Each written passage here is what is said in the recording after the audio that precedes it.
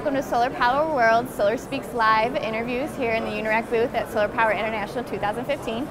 I'm Kelly Pickerel, Associate Editor of Solar Power World, and today I'm with Mary Rotman. She is President of SEFA, the Solar Energy Finance Association. So thanks for joining us today, Mary. Thank you. Happy to be here. Maybe we could start off with, you could tell me a little bit about SEFA, the organization. What are your goals? Absolutely. SEFA, Solar Energy Finance Association, we started about a couple years ago, and it was really, there was a group of us from the solar industry and from the capital markets that decided we were going to crack the code for financing distributed solar, mainly the rooftop, residential, and C&I solar. So we were also very active in the Solar Access to Public Capital project, which was funded by the Department of Energy with NREL. And the whole idea was, how do you make more capital accessible to the solar industry? Let's really boost the installations.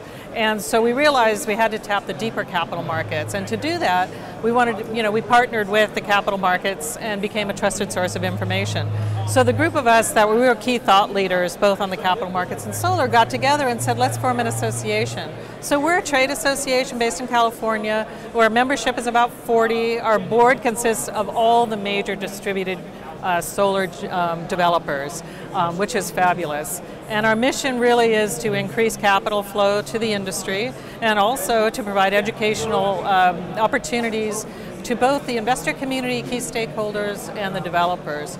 The idea is that if they start actually adhering to standards of practices such as standard financial contracts, best practices in installation and O&M, the financial people will be a lot more comfortable and they'll see less risk. So they'll be a lot more excited about investing. So that's what we're all about. Okay, great. So what's the challenge today with financing? Well, the key thing with financing really is in the commercial market as well as the residential. There's so much of the financing is tied up in a few investors that are tax equity investors, and that's a 30+% of the capital stack for these transactions. And there's just a very few players and fewer for the DG projects. So that's the biggest challenge, and it's all dependent on the investment tax credit, which, as many people know, is going away at the end of 2016. So it's, again, capital and the comfort level of mainly banks to really provide lending to this industry. All right. So how will the potential ITC expiration, how is that going to affect financing for solar?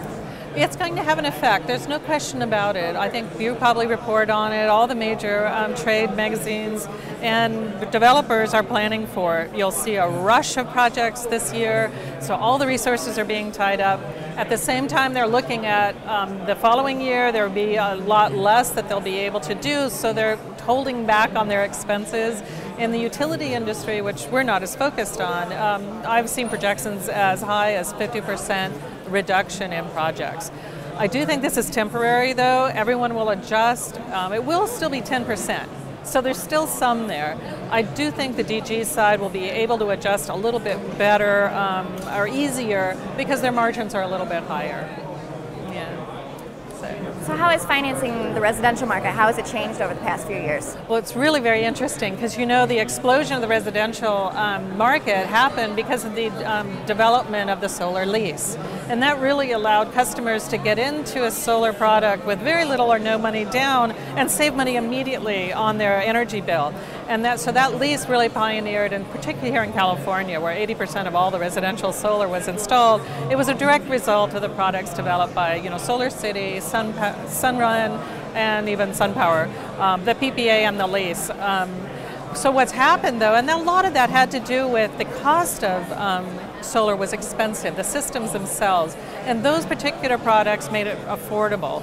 Now the cost has come down, actually since the inception of the ITC, it's actually come down about 70%. But since 2010, it's come down about, I think it's about, 60-some% since 2010 in the residential side. It's now affordable to actually own a system. So you're seeing this huge proliferation of solar loans. And I think that's going to be actually eclipsing solar leases going forward. We'll still have the lease product, but ownership, and possibly ownership with storage, is the next frontier. Yeah. So how can the industry as a whole join together to kind of standardize financing so that we can get more solar online?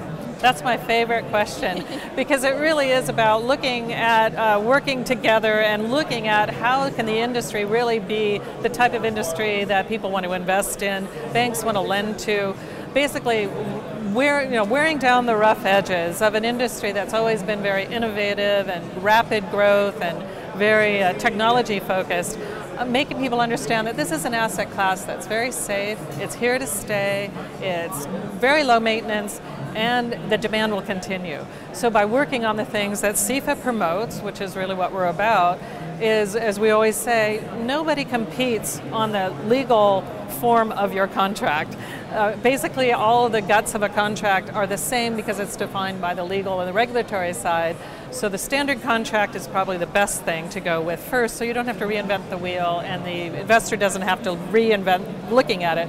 And then using practices that have all the best approaches and respecting your customer and treating them right. These are the things that when the industry works together, competes based on their unique product set as opposed to these little administrative issues, they'll do much better. Yeah. So. Well, I want to thank Mary for joining us today. You guys were listening to Solar Speaks Live here in the Unirac booth at Solar Power International, and be sure to stop back for more interviews throughout the week.